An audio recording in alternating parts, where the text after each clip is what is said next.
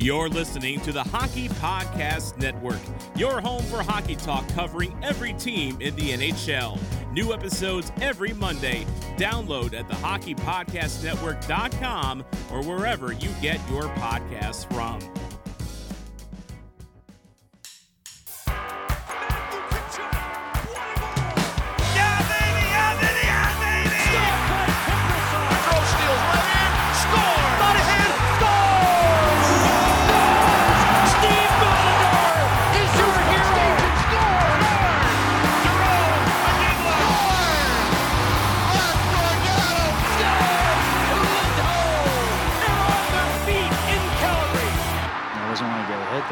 Off the tracks.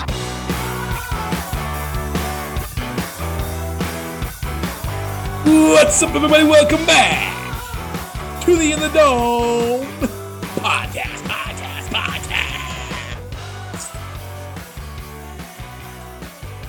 If Beasley ever retires, you can totally take his job. Fuck, Beasley is annoying. I swear to God, why is he still there? You don't like Beasley? I remember as a kid. No, I hate Beasley. This is a weird turn. I wasn't expecting this. No, I wasn't. But you know what? I had this mentally noted we should talk about the Wave, and it fits right into this whole concept because people were bitching about the Wave lost us a game, like it's some sort of superstition, and I get it.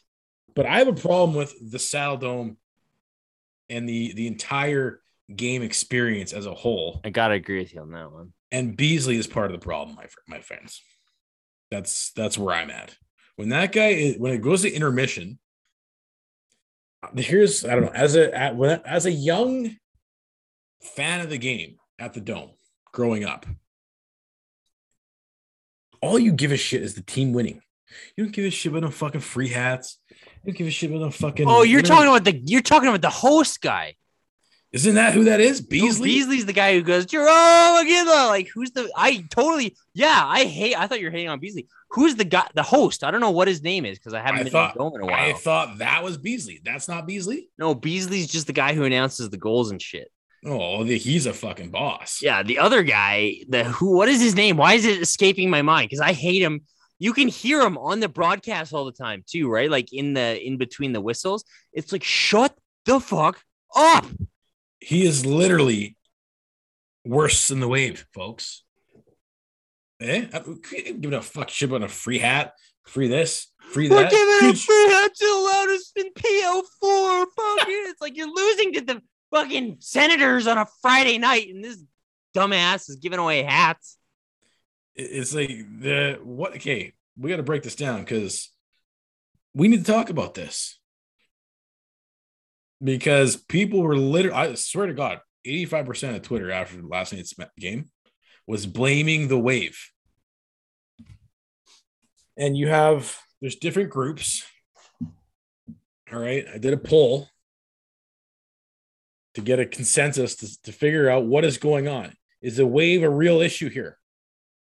And this sounds kind of stupid, but we're going to get into it because it speaks to a broader issue I think that we're going to get at here. So out of 300 votes, 17% of people love the Wave, 42% hate it, but 41 are neutral. So from what I can gather, the people that don't like it, they only have a big issue when the game is close or you're down by one goal. Okay, if you're ever down, why the fuck are you doing the Wave? That makes sense, right? Wave is... when did this start? Like, I haven't been to a game in forever when the Wave has been going on. Like, what is this, 1996? The last time I saw the Wave was like early 2000 shit, being in the Dome. If it ever is going on, I would not participate because I'm not a loser. Okay, so here... I'm one of the people that actually enjoys it, the Wave. I don't get it. Well, and a lot of people don't, apparently. But from my perspective, it's just like, yeah, this is fucking funny, man. More than anything, I find it entertaining. However, I agree with the people that say it should not interfere with the context of where you're at in the game. If you're down a goal, there should be no wave. If the game is tied and you're late in the game, there should be no wave. The wave should be reserved. It's just like, would you Bronx cheer the goalie if it was a 2-1 game? Would you do if you're in Montreal, do you do the ole ole if you're losing? Do you do the ole ole if it's tied with 5 minutes left? No. You do the ole ole. You do the, what's the one in the playoffs? Na na na na. You na na na na when you're down in a playoff match. Do you do na na na na in fucking game 6 and it's overtime? No context. So I don't know if it's somebody starting the wave, or because a lot of times I remember being at games and they put it on the fucking jumbotron. It's that fucking guy. I guess I don't know why I'm blanking on his name. It's too late at night and it's Sunday. I know exactly what he looks like, what he sounds like. He's got the stupid blonde hair, right? Yeah, exactly. He's the in-game. We're giving away 3 teams and 2 teams. Ah! The loudest fan. Like, who's the cokehead? Who gave that guy a mic? Like, shut up. Is his name Steve? I want to say Steve. That sounds right. Can't you Google it while we're talking? I'm Googling it for 4 hours. Nothing will come up. You can't. It's hard to find. Okay, sorry. Apologies to Beasley. This is who I thought Beasley was for some reason. Beasley rules. I don't pay attention. Beasley does rule. The real Beasley. This fake imposter Beasley. This guy is part of the problem here. But I distinctly remember they'll throw it up on the jumbotron. They get that little stupid ocean motion or whatever, and then the phony Beasley comes on. Let's do the way. Fuck. Again, reserved for when the game is in hand. That's it. I agree with that. Then and only then. And then there should be never any bitching about the wave. If you don't like it. Yeah, I agree. If you don't like it, don't be like me. Like I could care less about like 90% of things. So, but I don't actively have an issue with the wave, but I understand what you're saying. Now, I don't know, man. Let's talk about this because the Dome, now playoffs aside, it's probably got to be top 5 best atmospheres in the league, you would think. Oh, yeah. I mean, when you're there at a playoff game and it's rocking, you're like, holy fuck, well, how could it get any better than this? Right? Or there's that one game that Chucky's talking about. I think it was when they came back from Colorado in 18-19. Or no, it was the Philly comeback, wasn't it? Yeah, Philly, and then they win it in OT. Yeah. Yeah, and he's like, that's the loudest I've ever heard in here. Yeah. He's like, you just knew we were going to win when they came back because they scored 2 goals with the net empty, didn't they? Yeah, I remember. Didn't Gio score one of them where he's like right in the crease? Now, the thing is, the Dome is weird because unless something exciting is happening, you can hear a pin drop.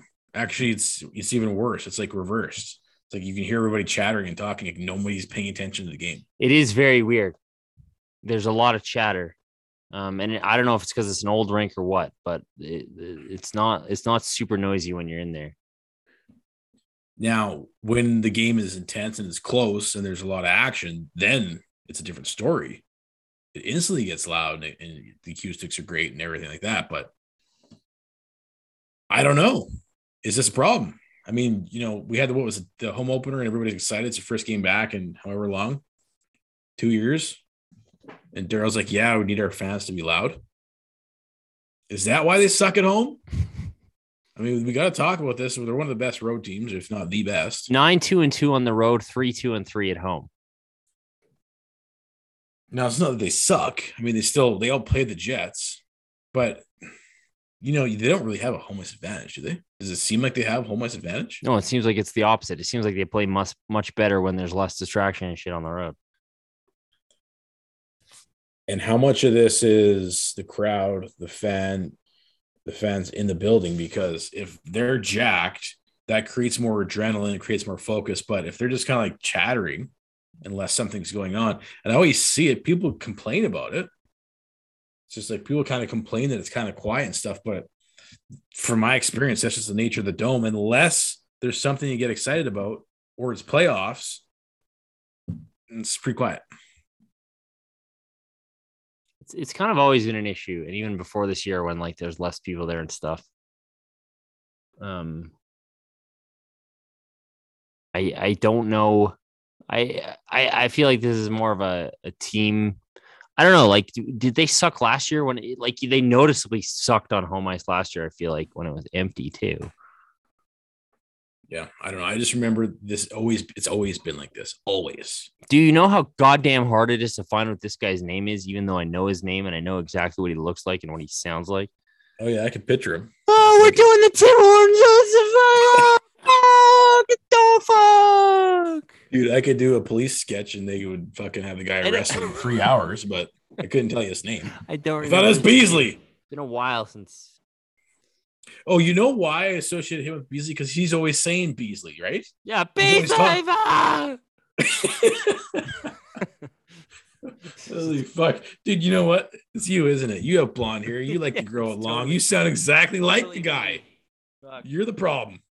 Totally busted. Okay, swear to God, my last point on this. But I remember even going back as a kid, it's always been like this. And I remember, and I think this is when I used to play hockey. And, you're always focus is so important. Everybody knows this, right? Sports, anything to do with results, like you need focus. Like the mental part of the game is huge. I remember going to these games. It's like, this is the echelon of hockey. This is the best league in the world. And for the most part, I'm there following the play, whatnot, yada, yada. In between plays, you got some bonehead just screaming, just distracting all the fans from the game. So when the puck drops again, it's like I have more of a problem with that than the Wave. I think creates more of an issue with the crowd, distracting them from the game, pulling them away, pulling them out of the game. It's kind of like the reverse Chucky factor, right? Chucky's dragging your team into the battle, into the game. That promotional bullshit is not helping engage the fans in the actual game on the ice. It's all my last point I want to make on. It's like really, really important face off at the end of a period, and all you can hear is like, "We're giving away a Dodge gift card to provided by Homes Miami." It's so dumb.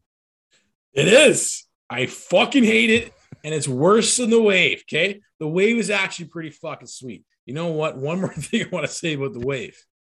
I always thought, and this was as a kid, right? And maybe that's why I love the Wave, because as a kid, you're like, this is fucking awesome. You've never seen anything like it. I always thought it'd be cool if the top bowl went one way and the bottom bowl went the other way. Oh shit! Yeah, get some like hurricane action going. That'd be gnarly, eh? That'd be cool. Okay. Wow, we were on a weird tangent to start where the that podcast. went. I don't know why I can't remember that guy's name, the in-game host of the Saddledome, and I don't know if he listens. Maybe he's nice, but every time I'm at the game, even when I'm not at the game, I'm reminded about how much he drives me nuts because I can hear him. It happened last night. I'm sitting there watching. It's like 2-2, really close game, and I can hear him going on about T-shirts in the top bowl. It's like, buddy, if you're nice, shut up, okay? Like, once the play starts, shut the hell up. I think it's just do they really I guess they must make a lot of money with those promote. Can they not get more creative? It's been the same for like 25 years. Do they still have that giant A&W guy every once in a while? I think they do, don't they? I haven't seen him for a while. The A&W bear, the mascot, and they put that A&W whatever song on.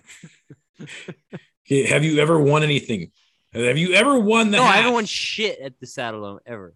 Ever. I don't even think it's ever been in my section. I've never seen them in my section ever, not one. You know who does a great job of it is the Calgary Stampeders. They should get whoever runs all that shit for the Calgary Stampeders to do that at the game. Like it's actually interesting, and it's not fucking annoying. And it's as like they're doing that stupid Tim. They still do the Tim Hortons donut. Find the squiggly, when they put it under the cup. There's Seriously. like 3. Holy shit, dude. Okay, if they are, I mean, it's time to come up with something new. No, if they are gonna demolish the Saddledome, I hope all this dumb shit goes with it. I don't want to say anything nice about that guy because I don't even know his name, but no, me either. Maybe they can demolish his job at the same time. All right, let's get to some hockey. Let's start with the Winnipeg Jets game. It's the freshest. It's the loss. Actually, you know what? No, we have to start with Chicago because Yeah, I can't go from being like annoyed No. to like, oh yeah, they were great against Chicago. no, we got to end on a low note. Yeah, That's what this exactly. podcast has thrived on. Goddamn right. But you come off a 7-game road trip. Historically, that's a tough first game back at home, especially if you look at you had 7 games and 11 nights. You have 1 night off, travel back home, you play again. That's a trap game. People were calling last night a trap game. I don't think last night was a trap game. The Chicago game's a trap game. They kicked their ass. They were awesome. And The biggest- that's all I have to say is they were awesome in that game. The biggest thing for me, I know you didn't catch most of the game, but you're tied 2-2. So Dubé scores first early. You go up early. That's a bad goal from Fleury. I don't know what he's doing. Terrible goal. Hagel ties it up. Great play by the fourth line. You have relentless forechecking from Richardson Lewis. Richardson causes a turnover, finds Lucic. Did you see that snipe? Dude, that was sick. Right over the shoulder on the short side, baby. I don't recall, has Lucic ever raised the puck and scored as a Flame? Seriously, though. No, all his he goals are likes along the his ice. 5-hole, likes maybe inch off the ice. That was a snipe. That's sweet. Absolute Like straight snipe. up, Lucci's has been fucking great this year. Like You know, in his role, like he's been awesome. Seriously, I would pay him 2.7 Easily. easy. That's not what he makes though. That's why that's why there always has to be some harping, always, because everything's in context around here. But fuck, that was a nice goal. How many goals do you have now? He got 6 goals, isn't he? He's got double what Coleman is. Yeah, 6 goals. He got 7 points. 6 of those are goals. 5 goals. 5 goals, 5? 2 assists. So wow. That's basically playing fourth line minutes while he's got PP. He doesn't have any PP points. He doesn't have any PP goals. I think he's got that 1 goal, remember? Or no, Mangiapane. I was thinking the Washington where he kind of was the screen. Yeah, I think they're all 5v5 goals. Yeah, he has been great. Chicago ties it up. Now, here's my biggest thing out of this whole game is the push that they put on the ice in the third. Yeah. Because like they have to be fucking tired. They have to. And I know this is one thing that Daryl Suter's been talking about with the media is that these guys are in great shape. And that's something we're not accustomed to in the last 5 years. Right? Let's crack a beer on the train, bro. Let's fix our problems. Yo, let's just pump the tunes and pracky. Yeah. Why don't they just have like? Why don't they just fucking have like an open bar at the practice? Like just fuck, dude. Like, why don't they have like you? Everybody's seen the National Lampoon's, Family Vacation, where he's in the pool, Chevy Chase in the pool with some hot broad on vacation, getting into trouble, and then he starts screaming, and everybody comes out, and he's trying to explain to the kid that he wasn't cheating on his wife. He wasn't hitting on her. She was a server in the pool, just going around taking her order. That's what they need in practice. Need a server to come. Yo, Fat Ras, you want a cheeseburger? All right. The crew that they have. You're sitting in the president's section at the Dome. Just hire 3 of those guys throughout practice. Oh yeah, anybody want any chicken wings?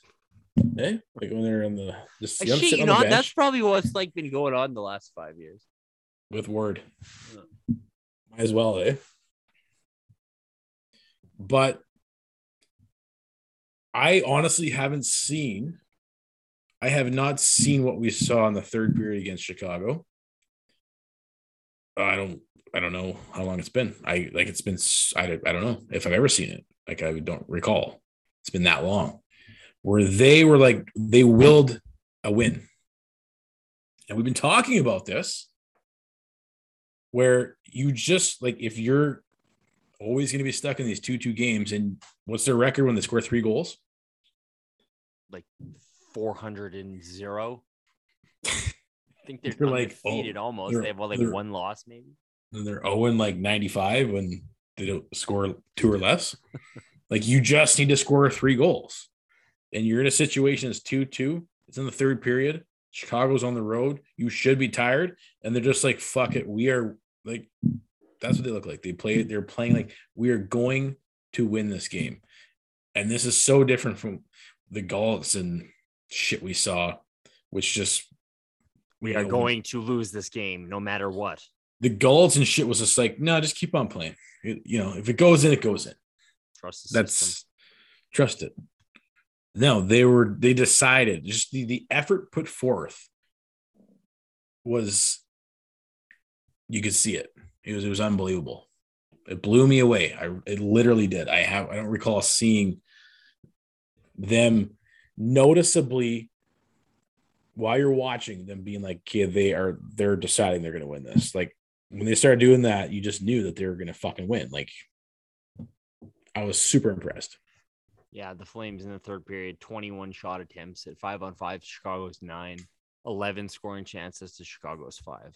That's the third period alone. Yeah. Yeah, they were just like, fuck it, we're winning this. Yeah. I mean, that top line was like so good. Which is interesting because we talk about these themes that you hear from Sutter post game. Before we do these things, we're always listening to Sutter's post game because that's where all the great context of, this team comes from. And it was the opposite of, previous coaches, Joe coaching. But one of the main themes that he's saying is this team needs to learn how to play against the bigger, more physical teams. That was his message in the last two games against Boston, against the Islanders, two of the best checking teams in the league. He played them again. He played another team in the Jets last night. Sutter says the same thing after the game. Chicago's not one of those teams.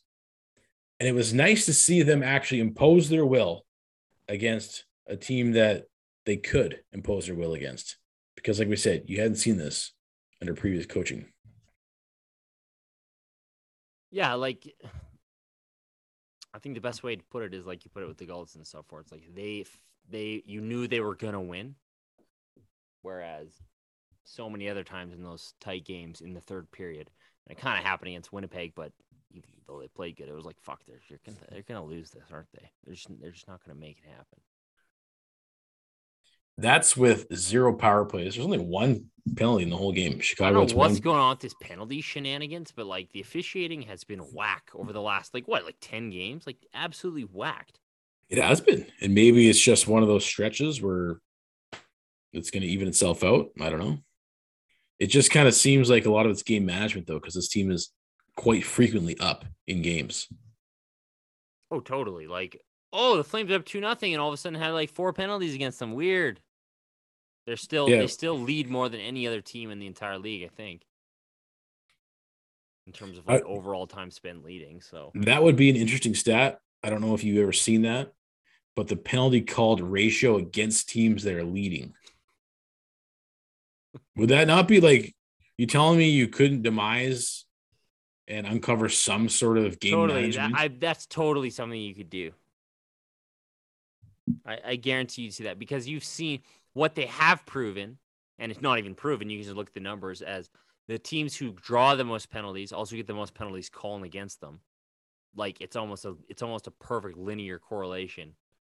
Right, because they're doing makeup calls. Because exactly. It's ridiculous. So I'm sure those two things would be correlated over a long term. So this is interesting because I don't know if we've seen this. If you're looking at the game stats as a whole, 39-31 of the shots for Calgary, 0 was for 0 on the power play. Only 1 power play.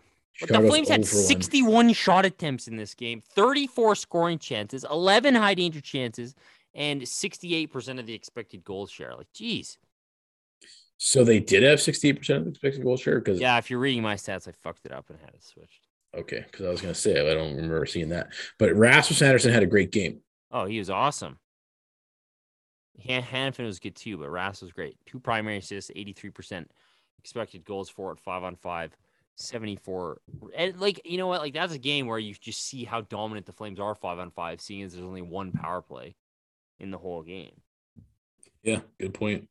And again, kudos to Rass, because in the past 2 seasons, one of these trap games, he would be one of the guys that is a big issue. He's been really good, and I don't know if it's just because he's in like better shape or just the system they're playing is so structurally sound. But the thing that is the most impressive to me in all of this is how Sutter has these D playing. And I know we'll get into Zadorov's struggles against the Jets, but like there has been the biggest concern for I think everybody was like, hey, fucking Rasmus Anderson was so bad. Like, do you remember how bad this guy was last year? Oh man, he was one of the worst players in the league, and I don't think that's an exaggeration. Remember how bad him and Gio were together for a while, though? Holy shit, dude! And he's been awesome this year. So like the way the way Sutter has the play, you could put anybody back there, and they'd be probably producing results, but. He's been very good. Have you been tracking Gio's numbers at all? I haven't even. No, I think Seattle's struggling. They're not going to pull Vegas, I don't think. Yeah, no, they stink. Well, you look at the way they draft, and you're like, well, why wouldn't you model what Vegas did? I get it. I get the argument why they didn't. They wanted to be more cap savvy, but why? You have a proven model that worked. They did the exact opposite of Vegas, it seemed like. Yeah. Just took like all these guys who like are okay at defense and didn't get any skill and didn't maximize any value on anybody. So are they going to trade their captain? They're going to trade us for like a first and a third for Valimaki and something probably. I wouldn't even, I'd be open to the idea, but I don't want to trade in a lot for Gio. Well, let's have a quick conversation because before anybody gets too excited, so I saw somebody on Twitter yesterday already saying, okay, well, if this team is, keeps it up when we're in a playoff spot coming down the home stretch, Brad better fucking add. But we have $300,000 in cap space. It's not a lot. It might be closer to $1 million, I think, as of today. So how much is that going to shift? He's got to get really fucking creative because if we know Brad Treliving, he's not. One thing he is. It's not creative, and we know he's not removing anything. Oh no, you're right. It's like $300,000. That's right. So unless here's the only situation that I can say that we could add an actual big fish is if Monahan or Lucic goes down with an injury, you put him on the long-term injury reserve and you pull a Tampa Bay Lightning and you can bring him back. Oh, Sean suddenly has a injury. Oh, his hip. Oh, his hip is acting up again. It's his old man hip. Oh, yeah, there he is with the cane. Yeah, there he is. It's totally legitimate. Look at his numbers. It's totally legitimate. Somebody breathed on him and he broke his leg. He bent down to take a face off, and then it took him like a minute before he could stand straight up. Yeah, so he's on LTIR. But the thing, like the deadline cap space, I think, because it accrues over the season. So it'll be like probably in the $1 million range, I think, as it is right now. So are there league doctors that police that? Like seriously, dude, I don't know. Like you got to think the Lightning, like totally, like that was total bullshit, right? Like, hey, I don't mind, but there's no way Kucherov couldn't have come back sooner. So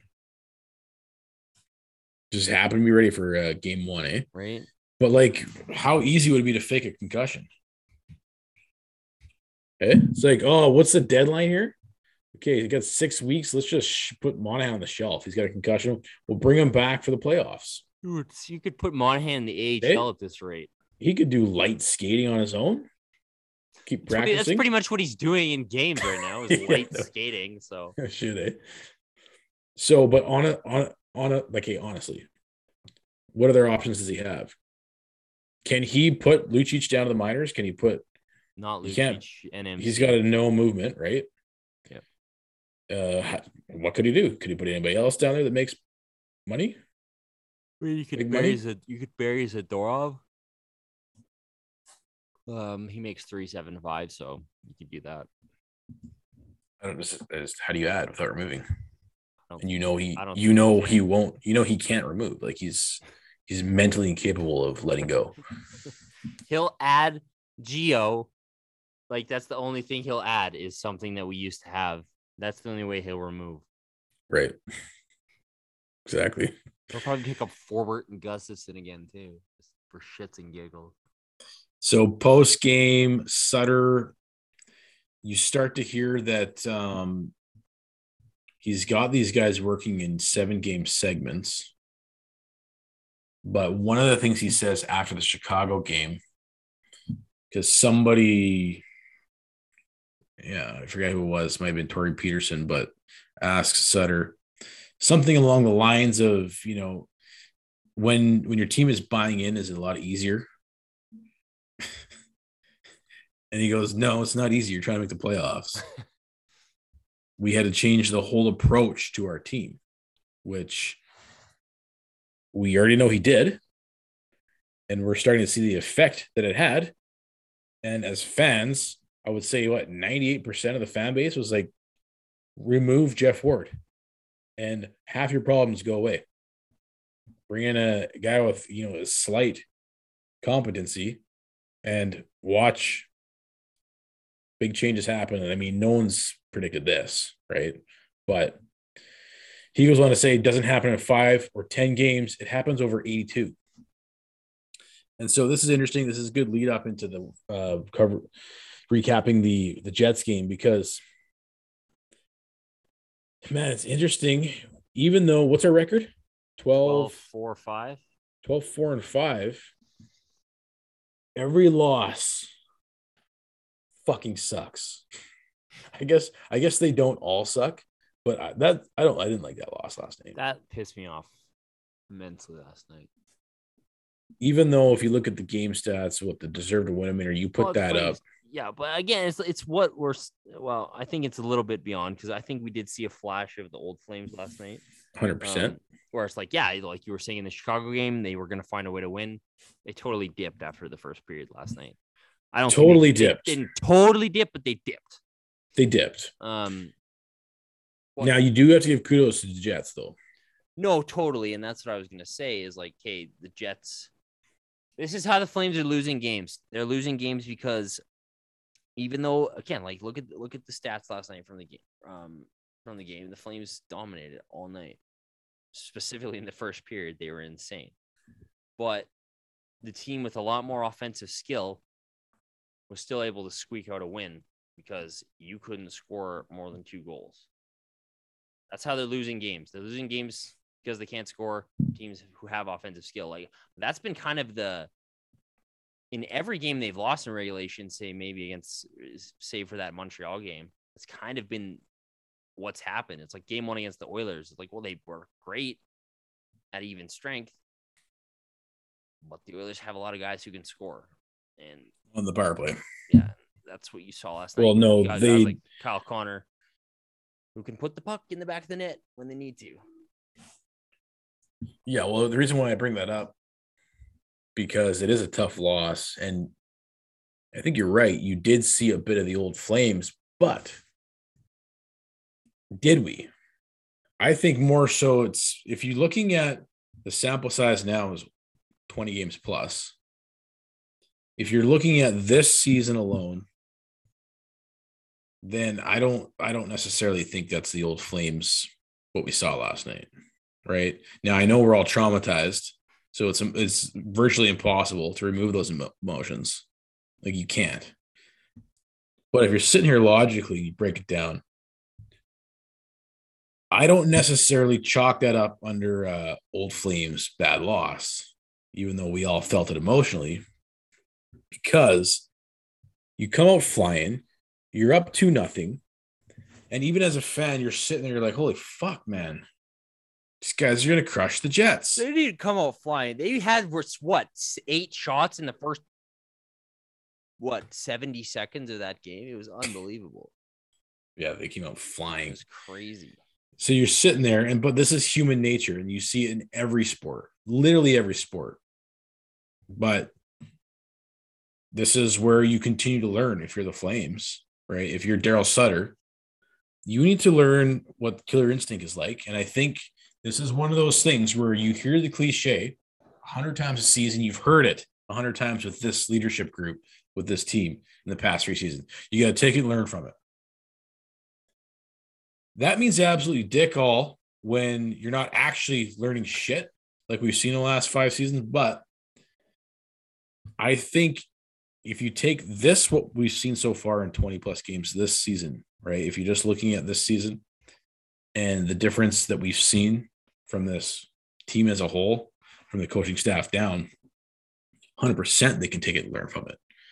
And one of the key things that Daryl keeps on saying that he says after last night's game against the Jets, right? He says it again. We still need 4 lines to score. Yeah, totally. And we still need, and he says, especially the young guys, to handle the physical part of the game. The Winnipeg Jets, he says that's a veteran offensive team over there. And he's saying this against some key teams. The other ones was Islanders, the Bruins. He says these are teams that have they've not only did they play the right way, they've been doing it for like 5 years. Dallas as well. Dallas, yep, same thing. The Jets are one of those teams, right? They're big, they're physical, they don't cheat the game. Like you're not getting a night off because the Jets stunk, right? Like it's not going to happen. And so everything's a process with Daryl. He's playing the long game, stretches it over 82 games. So I do think that this is a situation where this team, you have the right guy at the helm, can actually learn from the situation and be like, okay, look, here's why we lost. You're up 2-0. You should have won. You outchanced them, but you didn't score enough goals because you let your foot off the gas mentally, thinking that you're going to cruise to another win. Didn't happen. Yeah. But if you would have stuck to the X's and O's, this thing that he's preaching so much, the physical, keeping up physically, you would have won. You would have grinded another goal. So I do think that they can learn from it. Oh, yeah. And he even talked about that with the goals against, like the first goal that was scored. That's a play, the fourth line. I thought the fourth line had a rough game. But that's a puck that needs to go out. Like they had the puck, they couldn't get out of the zone. They got stuck. It was sloppy. It was a sloppy from all 5 guys on the ice. So yeah, they were hemmed in. Yeah, and then man, I don't know, man. I watched it 10 times. I still don't think Wheeler intended to pass it over to Connor. It just like ended up on a stick. But we got Connored again, and we're not even playing the Oilers. We got Connored by 2 corners. Hey folks, we'll get back to the show in a moment. Just a quick word from our sponsor, DraftKings Sportsbook. The NHL season is underway. DraftKings Sportsbook, an official sports betting partner of the NHL, has an unreal offer. New customers can bet just $1 on any NHL game and win $100 in free bets if either team scores a goal. If Sportsbook isn't available in your state or country yet, DraftKings won't leave you empty-handed, as everyone can play for huge cash prizes all season long with DraftKings daily fantasy sports contests. Download the DraftKings Sportsbook app now. Use the promo code THPN, throw down $1 on any NHL game, and win $100 in free bets. Either team scores a goal. This week, one puck in the net nets you a big win with promo code THPN at DraftKings Sportsbook, an official sports betting partner of the NHL. You gotta be 21 years or older in New Jersey, Indiana, or Pennsylvania only. New customers only. There's a minimum $5 deposit and $1 wager required. One per customer. Restrictions apply. See DraftKings.com/sportsbook for details. If you have a gambling problem, call 1-800-GAMBLER. Does Connor? Who's freaky looking, more weird looking, Connor? Dude, Kyle Connor is legit. What do we call those things? They ride the horses? Jockey. If you're walking down the street, you run into this guy, you never seen him before, you're like, that guy's definitely a professional jockey. So he looks like. All I was thinking last night is like, because Kyle Connor is a bit of a weird player. He's kind of like what Monahan used to be when Monahan wasn't terrible. It's like he doesn't really do much, but then he scores like 2 goals and wins games for his team. Yeah. Well, that's great. That's what Monahan used to do. Yeah, right. That used to be me. Sad state of affairs. Those used to be me. But yeah, the Flames sloppy, like Daryl's saying. They lost. It was like they lost their focus, I lost my train of thought. Puck management was an issue, and they just kind of got running around their own zone a little bit too much and couldn't score. So, well, I think it's safe to expect Kyle Connor is going to get 2 goals against us every time we play the Jets. I mean, how many times do you have 2 goals against us? Like the last 5 games we played against them, seems like. So you need to score at least 3 goals because Kyle Connor's getting 2 every time we play these guys. Well, and all 4 lines scoring, that's lines 2 and 3 because top line's doing everything for this team. The 4th line, even though they had a rough night last night, they're scoring goals. Lucic has 5 goals, It's lines 2 and 3 that need to be scoring goals. Like we said, Coleman has 3 goals. Backlund has 4 goals. Monahan has 2 fucking goals, dude. Both power play, right? Does Pitlick even have a goal? I don't Nope. think so. I mean, Dubé's been struggling even though he got one the other night. Those 2 lines need to start scoring goals.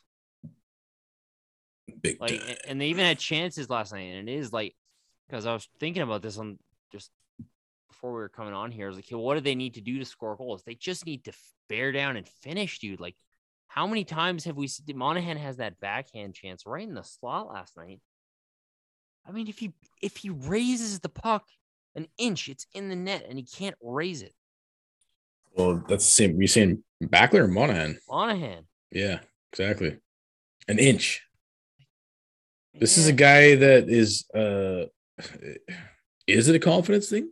He's the fastest flame to 200 goals. And that's what he is now. He's been the most unbelievable. Before Lindholm has turned into him, he was the most clutch goal scorer since Drew McKinley. He can't even fucking raise the puck in tight. And I think Byron Bader, friend of the show, tweeted out something like Monahan doesn't have a fastball anymore. Like he's lost it.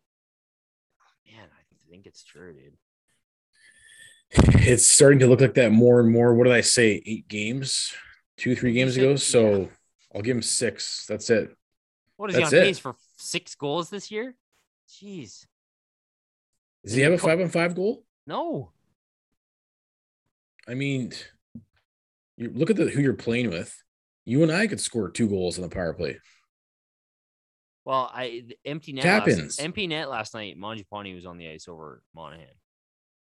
Yes, and it's just like a no-brainer, but the guy Shillington on PP2, Coleman took Lucic's spot on PP2 last night. Thank God. But yeah, you're going to see some changes. I mean, this is one thing Darryl does say after the Jets game. We had lots of opportunities. We did, like you said. You just said it. You look back, what was the problem? Well, it wasn't opportunities. You had lots, even on the power play. But Darryl says we just couldn't finish. And he says, and that's an issue with this team, not finishing. So how much can you do as a coach? How do you, skills practice? Like there's not a lot he can do. I mean, you can't. I don't know. Teaching. Well, I know. Like, what are you gonna do? Like, Sean, go shoot some targets in practice, there, bud.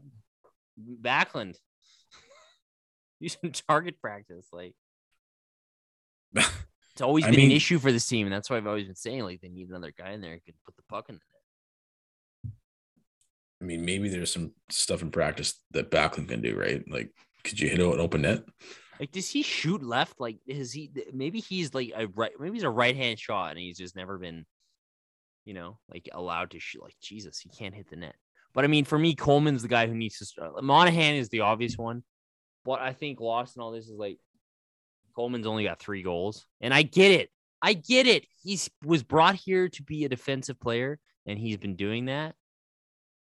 But you could fucking throw a dart out the window and hit a guy in the NHL who's a defensive specialist who can't score goals. There are a dime a dozen. There's millions of them, and they don't cost $30 million over 6 years. So he's got to start scoring goals. Yeah. And I mean, I agree because you see it on social media, and a lot of people will argue, but look how good he is defensively. But then why are you paying him so much? You don't pay a guy to play in your top 6 to not score goals and just be good defensively. He's got to fucking start scoring. You need him to. Like, it's not an option anymore. Like when was the last time he scored? It was in New York. I have no clue. Yeah, it's been that long. Like he scored 2 goals in one game for what? All intents and purposes, he got 2 goals. There's 2 games that he scored in. Because what's happening is if the top line scored twice last night and they still couldn't win. So it's like if the top line and Mangiapane don't score, you're not winning very often. It's not a recipe for. Just as a side note, in the same breath, but did you see the Oilers stat? Oh, Jesus, which one? Since 2017, because they won. Kill me. The other night without McDavid or Draisaitl registering a point. Yeah, jeez. A point. That's the first time, the third time since 2017. 3 times that the Oilers have won a game when neither McDavid or Draisaitl score a point. Jeez. That's incredible. I don't know. Like, what would you rather have? Would you rather have the best 2 players in the league and the rest of your team couldn't win you a game? But they can. What happens if one gets injured? There's no way Draisaitl can carry the boat for like he did that one season. Well, it is weird, like because he hasn't been hurt that much. I'm surprised neither of them have been hurt for an extended period of time. Like what if they both get hurt?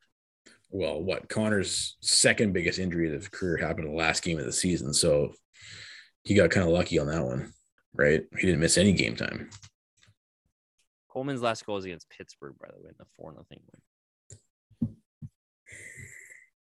Fuck. Dude, I don't care how good you are defensively. Well, like I said, you could how many players in the NHL are good at defense and can't score? Like a lot. We need him to do both. That's what he's here for. What did you think of the Lucic hit? Fucking bullshit. That's a 5-minute penalty. That is not. Like Daryl's double minor max. I'd be fine with a double minor. Daryl broke it down after the game and said that's a minor penalty because the match penalty or whatever it was predicated on the notion that DeMello was hurt. He's injured. And like Daryl said, he didn't look hurt to me because he was back the next shift. Well, and the panel talked about this, and they're like, "Oh no, yeah, he was hurt. He's bleeding." But is it he's hurt or he's injured? Because there's a big difference there. Well, and I don't know what DeMello's doing there. Like for me, like that's a pretty standard hockey play. You're going into the corner. You've got a big guy bearing down on you. Like from what I saw, Lucic starts engaging contact with him pretty early. Like he knew he was there, and then he just like pulls a tyke move and turns around. Like, and I'm gonna bend down and put my face right around where the boards stick out. Like that's asking for trouble. So I mean, if you want to give Lucic a 2-minute minor, okay, ridiculous. That was 5 minutes. Should have been double minor. And even though the Flames killed it off, like man, they're good at penalty killing. It was kind of a turning point in the game where the Flames kind of really couldn't get back to. I don't know if it was pace, but they just kind of were floundering a little bit after that. So. There's the one play that when they draw a penalty during the 5-minute major near the end, that they're just passing around the horn. You're like, yeah, keep passing around the horn. Mm-hmm. Let their penalty expire. It'll increase the amount of power play time you get. But then Gabranson didn't get the memo, Just kind of turned it over at the end. Love the guy. Hey, no hate against Gabranson. He's been unbelievable. What did you think of Brady Tkachuk's getting bit by Lemieux? Geez, I watched that live. It was ridiculous. You watched it live? Yeah, I was watching that game. It was insane. I don't know what the shit the officials were doing. They were wrestling on this Lemieux prick. It was like hammering him on the ice for like 20 minutes. It was ridiculous. I don't know how Brady should have bit him. So, I mean, the only reason why I bring this up is because we love Matthew Tkachuk and kind of like Brady too, and he plays for Ottawa. We have no rivalry with them, so I don't like animosity towards Brady, but his comments after were fucking hilarious. Oh, it was awesome. Like this guy's a joke. Get him out I have it quoted here. This is what he says. I think it's the most gutless thing somebody could ever do. This guy is just, you could ask any of his teammates. No one wants to play with him. Which I don't think Doughty said the same thing about Matthew, didn't he? So I don't know where that's coming from. When players say this, is it true? Well, listen, like the guy's dad is Claude Lemieux, who's one of the biggest pieces of shit on earth. So I don't know. Not biggest pieces of shit on earth, but biggest pieces of hockey shit on earth. He says this guy is a bad guy, bad teammate. Guy's a joke. He shouldn't be in the league. The guy's gutless. I can't really wrap my head around it. Children don't even do this. And then my favorite part, cap it off, and this is just some Tkachuk overall, some Tkachuk love. This guy is just a bad guy and not even a good player either. I love the shade, man. Absolutely love it. I love Brady. So, okay, Chucky scores a beauty goal. Yeah, hell of a play. Top line was phenomenal again last night. And Lindholm scores. That the Chucky goal from Gaudreau is just like, fuck, that was nice, eh? Well, I mean, this is like Gaudreau is so small. Like, do you see how fast he knows? Like, man. And you look at the replay. Gaudreau, he's not even looking, but he knows exactly where he needs to pass it because he looked there like 3 seconds before. Yeah. He goes to make the play, makes a backhand no look. Okay, backhand no look passes are one thing. Backhand no look passes up the gut to a guy who's in coverage right on his tape. So that's pretty. He does like like you said, like these primary assists he's getting, like they're beyond primary assists. It's like the guy couldn't have scored an easier goal. Well, that was a nice finish though. Yeah, but like, I mean, I don't know who else on this team scores that. Maybe Mangiapane. Like you do a backhand chip with your toe over the goalie's glove. Yeah, like that was pretty sick tough. Too. But my main point on this is like these two are starting. Chucky and Gaudreau are starting to develop some pretty sexy chemistry. Are they not? Oh, totally. Used to be me. Used to be me. And yeah, Johnny Gaudreau, second in the league within primary assists right now. With 13, and does Chucky not have a primary assist on all of Johnny's 5-on-5? Those fucking how many? Every single breakaway he's had, Chucky finds them just from a ridiculous pass. Their 5-on-5 streak in the Chicago game was nullified. But Monty did get assist on Lindholm, though, right? That was a nice little drive to the net by Monty, I thought. Yeah, sure. I gotta give. Yeah, okay. I mean, with Monty, we're reaching, but yeah, really reaching. But just due to I don't know, I guess everlasting respect I still have for the guy. Oh yeah. I'm still reaching, even though the light at the end of the tunnel is starting to just fade right out. 6 games. He's got 6 games left. It used to be me. Yeah. Well, yeah. Like I said, I do give the Jets credit, man. Like that. If you're looking at the Jets, just like for all the shit everyone gives Monahan, he's got more points than Backlund and Coleman. So let's look at the point totals real quick here because I want to touch on this. This is pretty remarkable. Johnny Gaudreau has 25 points. Yeah, and he's on pace for 3 secondary points. He only has 3 secondary assists of that. It's nuts. He's on pace to break. I guess he's not on pace for 99. But he's on pace for what, over 90? Oh yeah, 92, 91 on a defensive first team, not offensive team. First. Hey, yo, Johnny Gaudreau's not a Daryl Sutter guy though. Remember, furthest thing from it. All right, pull up these quotes because you were sending me this the other day. They're from the Sun. Yeah, I was having a hell of a time. And who wrote these? I think it was Gilbertson. Yeah, it was Gilbertson. Just going off. Trying to find it here. Gilbertson going off on how Gaudreau, this is probably going to be the last we'll see of him after Daryl was hired. Yeah.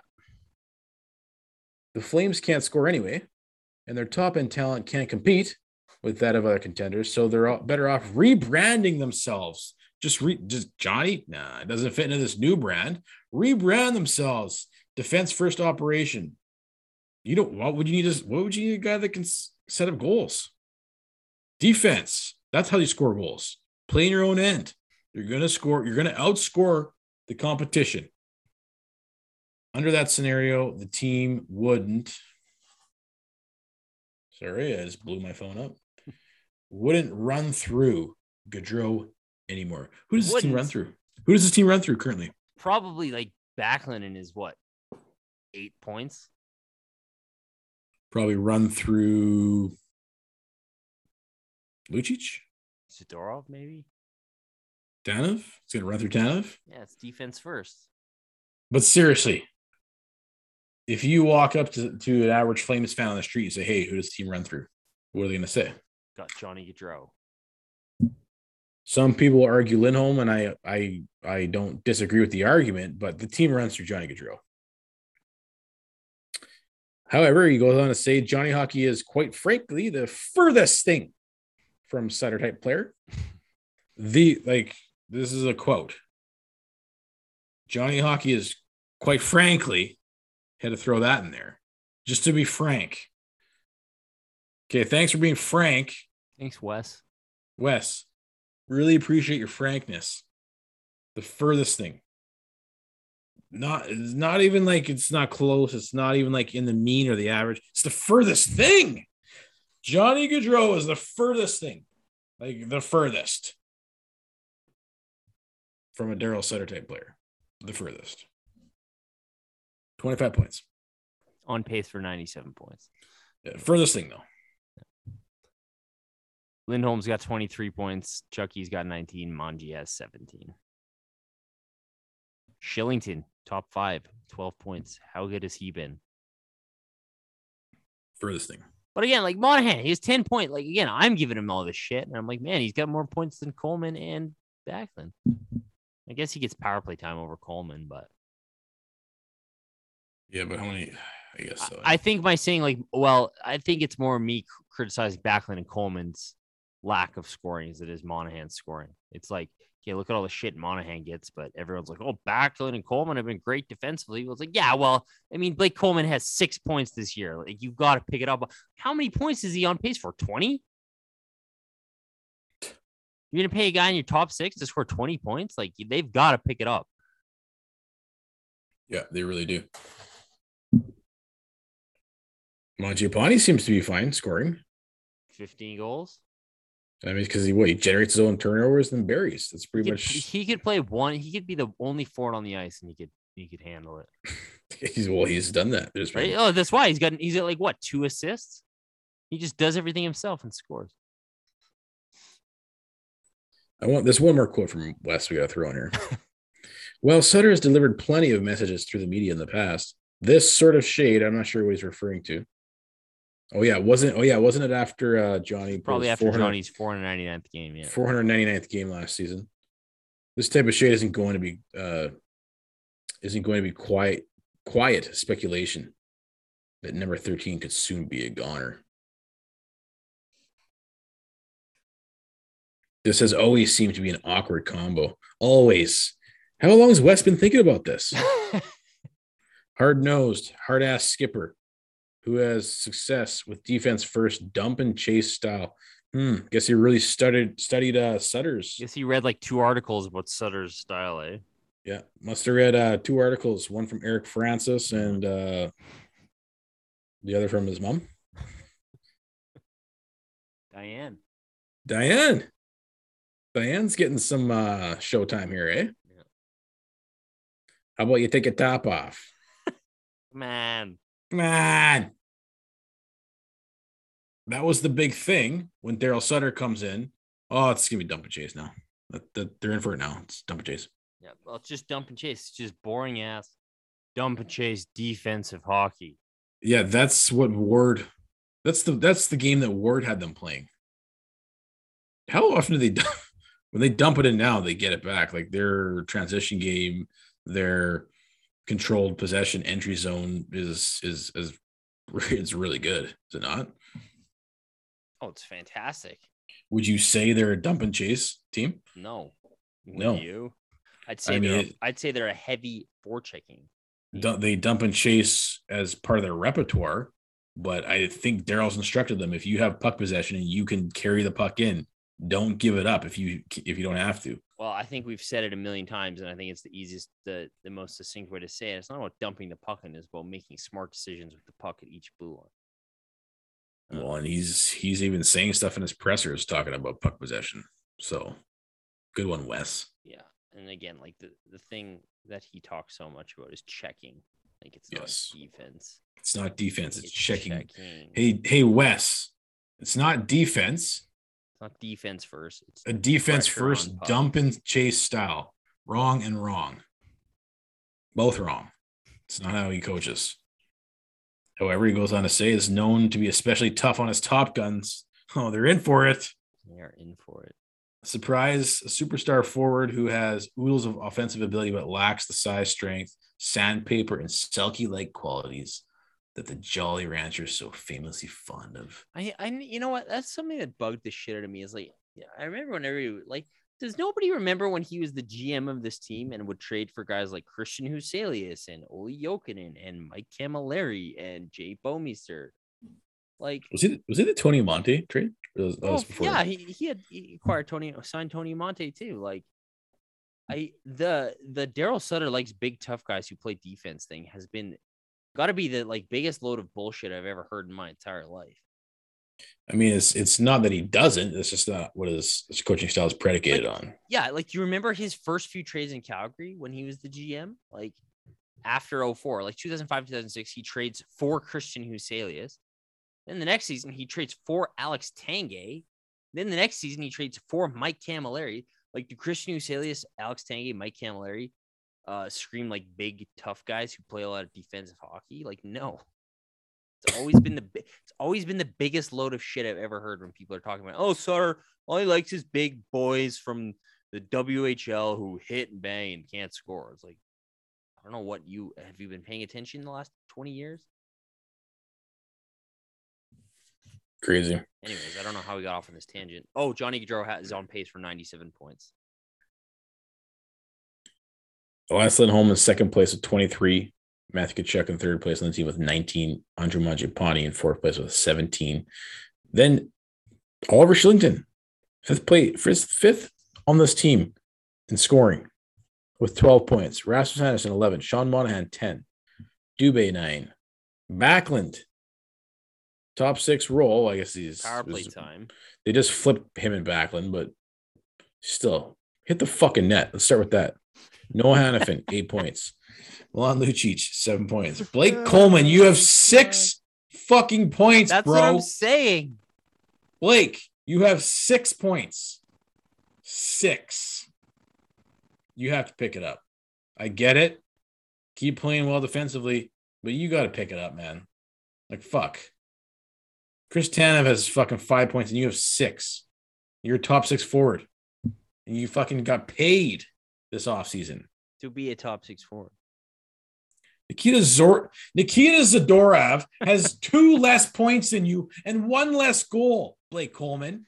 And he's been in the press box for fucking half I don't give season. a shit. You could be the best defensive forward on earth, but if you have 2 more points than Nikita Zadorov, buddy,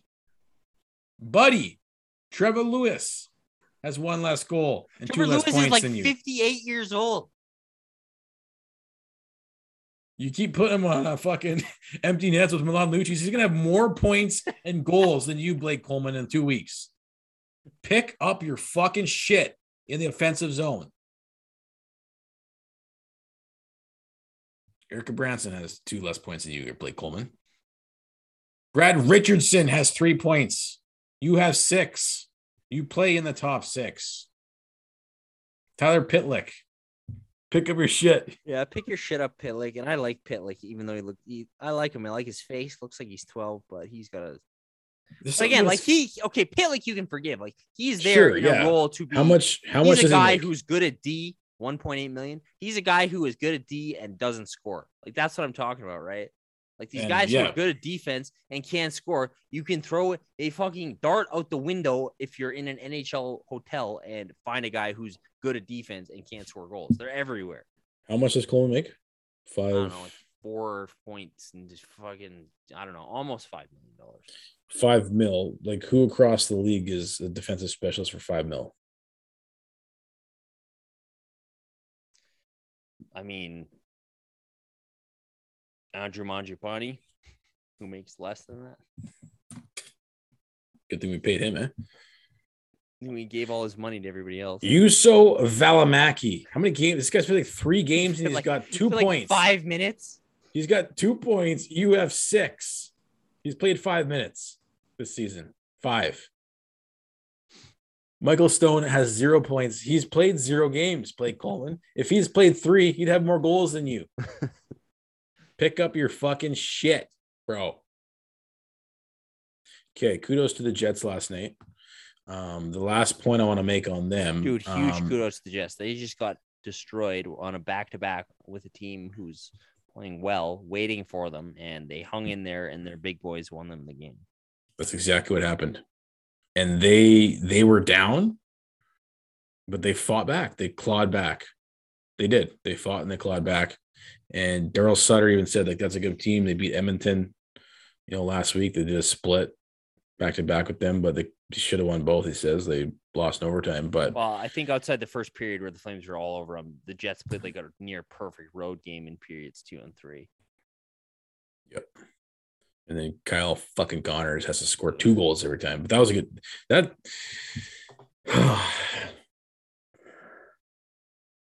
Hellebuck was really good.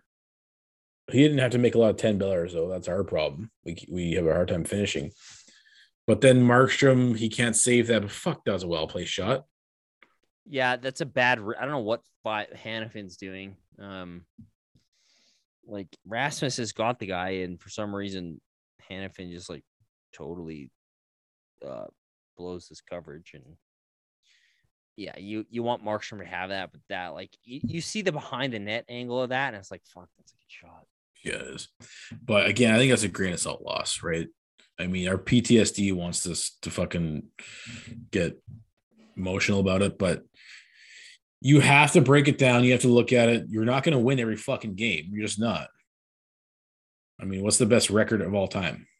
I mean, Chicago, would they have 100 wins or 100 points? When they have 100 points, how many wins did they have? I think wasn't it the Detroit year when they had like 8 losses? Wins, like in the 90s or some shit? Like, you're probably going to lose, what, 20-ish games? I mean, there's games like these, you're gonna lose some of these, especially when they're losing. The way they lose is pretty. The formula to beat the Flames is score more than 3 goals. Yep, and usually that's not easy to do. Yeah. We're gonna be. It's not. It's tough to do, but if you do it, you have a good chance to win. You have a really tough challenge coming up. The Penguins are fucking rolling. Crosby's back. Is Malcolm back yet? No. Gensel's rolling. He's got 8 goals and 10 assists in 20 games. But this is going to be a good test, man, because I don't think you're not going to have Lady Luck on your side, because you played a good game against the Penguins, but Markstrom won you the game. Yeah, I don't think you're going to have to play a better game. But like you said, even their losses have been – most of their losses outside of Montreal have been actually some really good takeaways. What was the game stats as a whole last night against the Jets? Well, like I said, in the first period, I was watching the first 2 minutes. Like, what was it? It was 1-0, and the shots were like 8-2, like a minute into the game. It was wild. Flames and they're up 2-0 8 minutes in. Yeah, it was wild. The Flames finished the night with 53 shot attempts at 5-on-5 to Winnipeg's 28. The Flames finished with 23 scoring chances to Winnipeg's 13. 11 of those were in the first period for the Flames. The Flames finished with 12 high danger chances to Winnipeg's 6. 10 of the Flames high danger scoring chances of 12 coming in the first period. And the Flames have a 63% expected goals for share to the Jets 37. So most of this was like propped up by an insane first period. Definitely dipped after that first period. So yeah, I mean, we've talked about it, and Daryl's he has these common themes. He just repeats himself, right? But one of the things he keeps saying is, I mean, finishing is a challenge for this team, and we talked about it already today. Like, what can Daryl do, and what can the players do, right? I mean, how much better individually can you be and push yourself to score more goals? At what point is it the general manager's job to identify what the biggest issue is with this team and then help do something about it? Remember when Johnny was like begging for a line mate in the off season? Yep. Like me and Monty, you know, played with like 5, 6 different guys. Yeah, I mean, like Richie's really good, but you know. Yeah, the time is now, because anybody who thinks that this is like, oh, it's going to screw up the chemistry, the only thing it's going to do to not address this need is come back to haunt this team in the playoffs, when it's like, God damn it, we played a really good 7-game series and we couldn't score a goal. Because let me tell you something, I will forever be haunted by Game 7, 2006 against the Anaheim Ducks in round 1. Flames are a very similar team. They were an awesome team that year. They were a super strong defensive team. Like, I think Kiprusoff had like one of the best goals against average in the whole world that year. You know, they had a Ginla. They had some really good players, but they didn't have anywhere near enough scoring talent. You know, like, not even close. And Game 7 against the Ducks, they couldn't fucking score a goal. They just couldn't score, and they lost. And they probably would have been a Stanley Cup contender that year. They were a Stanley Cup contender that year. They were one of the best teams in the league. Couldn't score. So, like, now's the time for Brad Slavin to make this happen, because it's going to do the opposite of what everybody thinks. Like, you don't get a guy who can score goals and it's going to screw the team up. It's going to address the biggest weakness of the team. Yeah. You got to find a suitor for Sean Monahan that makes sense. It has to happen. At this point, like, how much? You can't wait any longer. You can't. Like, what are you going to wait? He's going to all of a sudden show, like, no, it's time. And look, I would hope for nothing more for them to resurge the team. I really would. But if you're looking at how much you're paying this guy, and, you know, you have to move his contract in order to address your need, and he's not addressing it for you.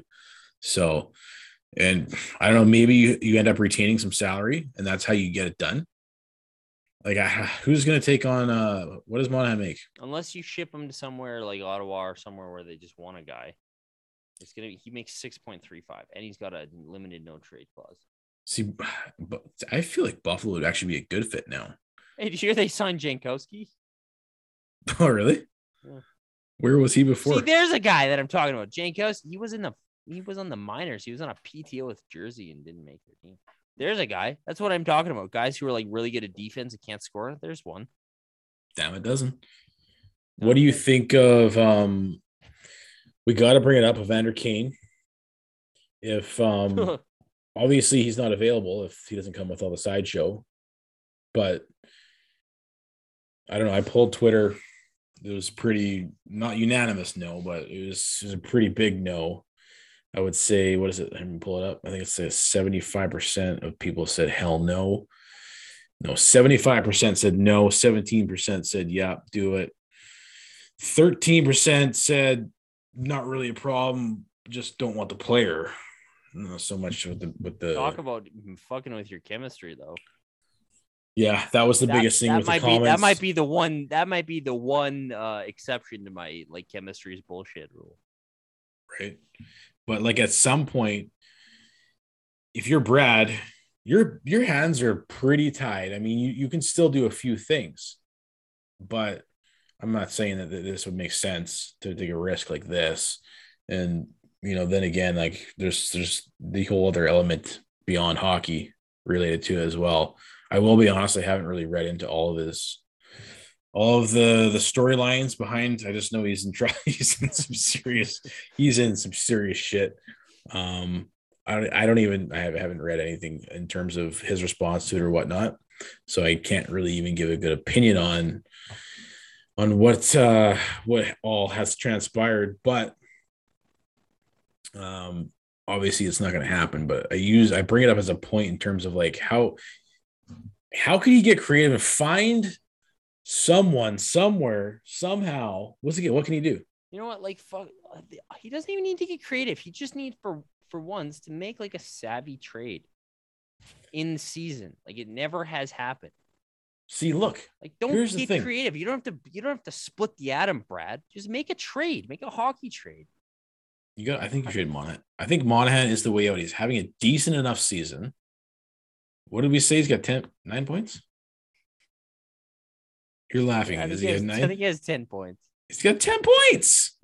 10 points. How many goals? I don't know. He's got 2 goals. I think the way out of this, like, is to just like dump Zadorov or something and figure like yes, he makes 3.75. That'd give you enough for him to bring in somebody who could score some goals. So because he's been bad the last couple of games. Yeah, He was good, and then not so good, and then good, and then not so good. Where do you think Evander Kane ends up? Dude, does a team Arizona? Does a team take that on? Dude, it's the NHL. They'll always take this weird shit on. Somebody on Twitter was saying Carolina. Yeah, they took Tony D. I don't think they're in the same realm. Well, I don't fucking know because I don't know any of this shit. But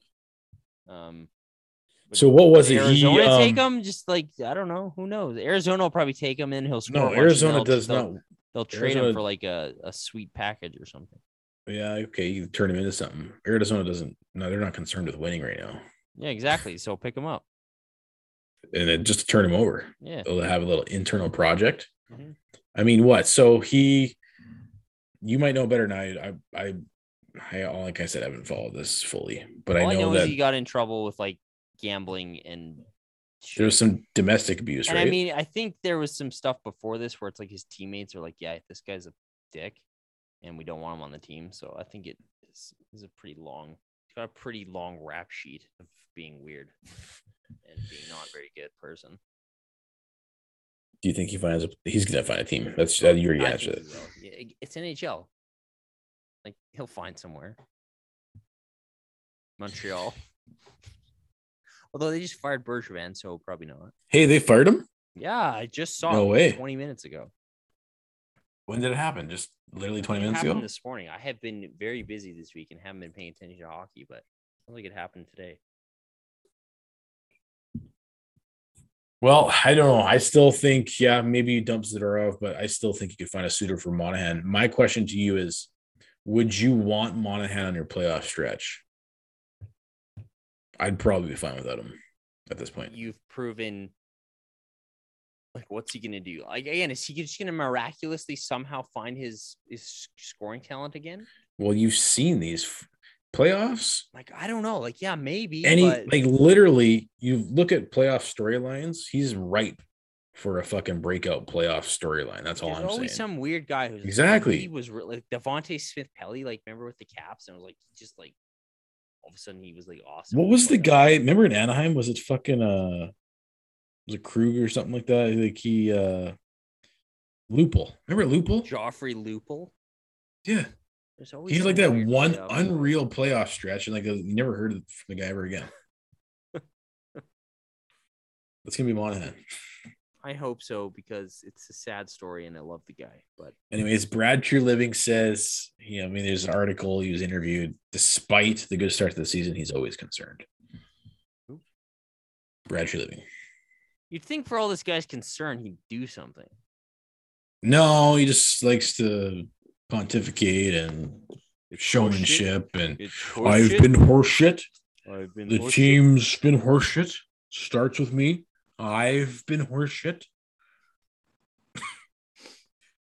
I'm always concerned. Well, I'll tell you, Brad. He always addresses everybody by first name. I'll tell you, Ryan. I've been horseshit. I'm very concerned. I'm deeply concerned. Yeah, I hate that. You can tell he'd be a good politician because like that weird shit where he calls people by their first name, says nothing in a lot of words. He could talk for 60 minutes and say nothing. He could do that. He could and does. Milk and soup. Oh yeah. Dig through the carcass. Anyways, dude, why don't you straight up go after Tyler Toffoli right now? Seriously. Montreal is in a tailspin. Yeah, I don't know, man. You got it. Come on, dude. Yeah, something's got to happen. I really do think it's time. Like, it's time. It has to happen. A trade has to happen. You've got to get somebody who can score some goals. It's time.